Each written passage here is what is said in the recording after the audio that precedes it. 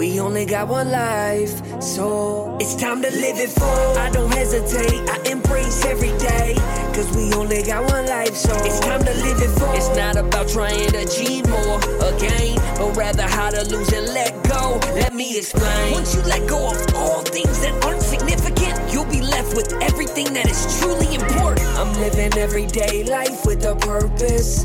Living everyday life with a purpose. This is another episode of the podcast. Live it full.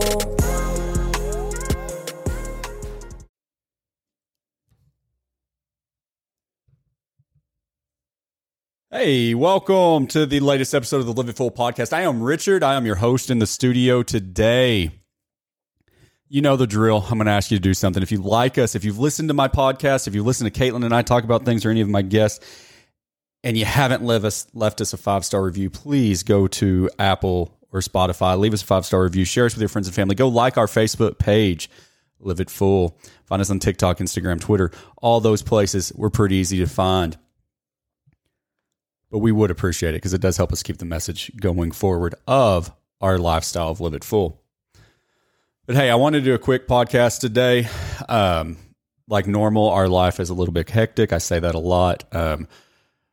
We're being more reactive than proactive right now, but we're getting to a point where hopefully that will be, we always say slowing down and it seems to never actually happen, but we have some things going on where maybe our house will be done in the next couple months.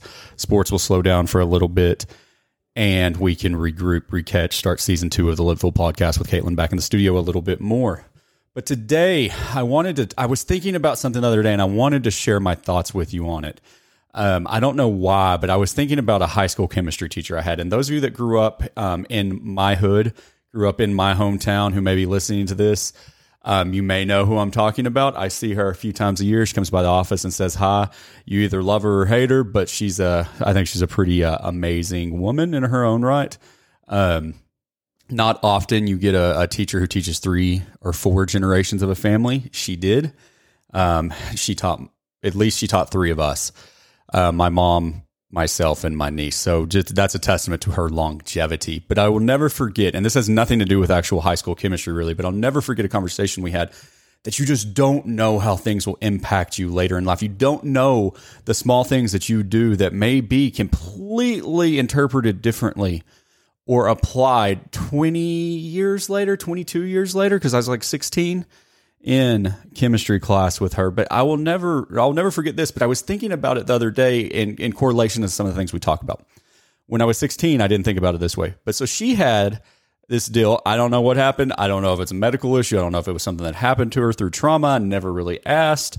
But she didn't have much feeling in her fingertips, right? So like she occasionally would grab a hot beaker or a beaker in a hot plate where you were boiling water in it or a solution and pick it up. And you would be like, what? You can't touch that. That's hot. Like it would burn the heck out of me. Well, the thing is, it did burn her. She just couldn't feel it. And so I remember talking to her about that one time. And I mean, granted, this was like 20 something years ago. And that's the cool thing about life is sometimes you take lessons that you learned and you can reapply them in a manner you didn't even think about at the time because that's not where you were in life. But I was sitting there and I was talking to her one day and I was like, so that'd be pretty cool to like not have any, not be able to feel pain, right? Like none of us want to feel pain. We don't want to get burned. We don't want bad things to happen, right? We don't want to pick up a beaker and have blisters on our hands. Granted, her hands were pretty tough at that point. They were calloused, which is a whole nother conversation if you listen to David Goggins. But she told me, no, it's actually a problem. And I was like, well, what do you mean? Just because I can burn myself, I can do damage to my hands, but I don't feel it. But that doesn't mean that the damage isn't there. So she goes, not being able to feel it is actually a huge detriment because I don't know if I'm doing something I shouldn't be. Because pain, God gave us these nerves. He gave us this ability to sense pain, to feel pain, so that we know when something isn't quite right. We know when the stove is on because we touched it and it burned us. We know something's too hot, that it will damage the delicate parts of our body, right? And our fingertips have more than a lot of other places on the body because we're so tactile as humans. But so I took that as face value, right? When I was 16, 17 years old, talking to my crazy old chemistry teacher in high school about her not having any sensation in her hands, how that isn't a good thing. Because I thought, well, that's pretty cool. You're kind of like Superman. You can just grab hot stuff off the plate. Fast forward 20-something years, and I'm thinking about pain. I'm thinking about how we try to shelter our children from being hurt emotionally, physically. Like we don't want them to go through experiences that are painful. We as adults, as humans, as parents, we don't necessarily want pain. Nobody wants to hurt, whether it be a broken heart or physical pain, or I didn't get picked first in a game, I got picked last, or whatever it is. Like we don't want those things. We don't want to get fired from a job because we didn't do well, or not get a promotion, or not get a raise. Like things hurt, right? Physically and mentally. And so we shy away from it. We shy away from the pain. We shy away from wanting to go into situations that are painful. And so I was trying to look at this from a different sense, because all the times in my life that I can think of that I have grown have been through pain. Yet we try to run away from it. We try to go around it. We try to avoid it at all cost. And so I was looking for biblical understanding on it to try to tie in our faith, family, finance, and fitness aspect to it. Hebrews 12:11 and 12 say, no discipline seems pleasant at the time, but painful later on. However, it produces a harvest of righteousness and peace for those who have been trained by it. Therefore, strengthen your feeble arms and weak knees.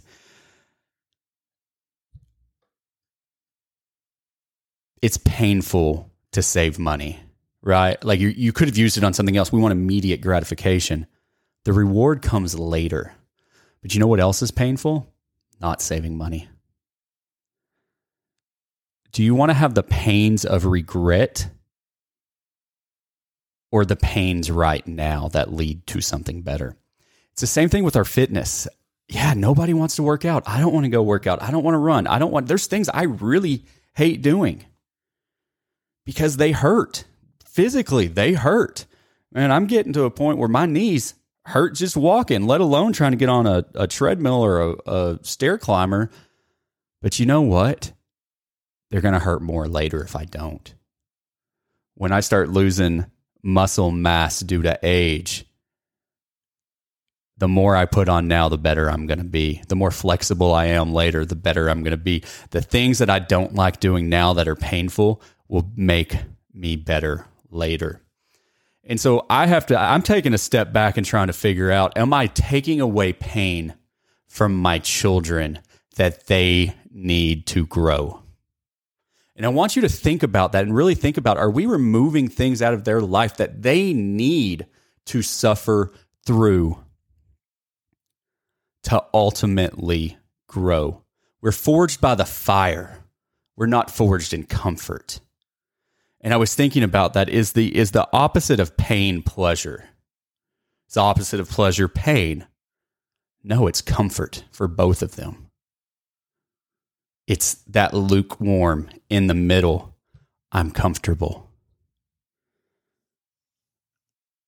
Yeah, pain sucks, but so does not experiencing it, because it's not the thing about life. The thing about being in this world is we're gonna have pain.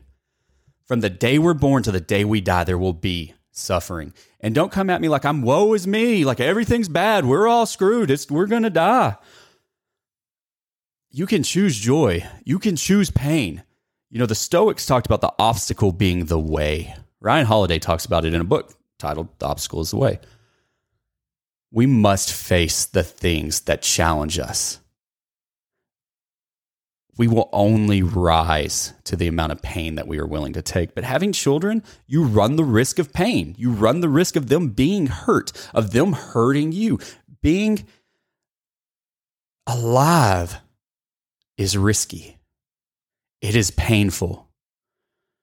But if you choose discipline, and the pain that comes with it now, it will produce a harvest of righteousness and peace by those who have been trained by it. This was something written theoretically in Hebrews, let's say 6,000 years ago, or before you, the scholars get me, maybe 4, I don't know, a couple thousand years before Christ. So I'm going to go with at least 4,000 years.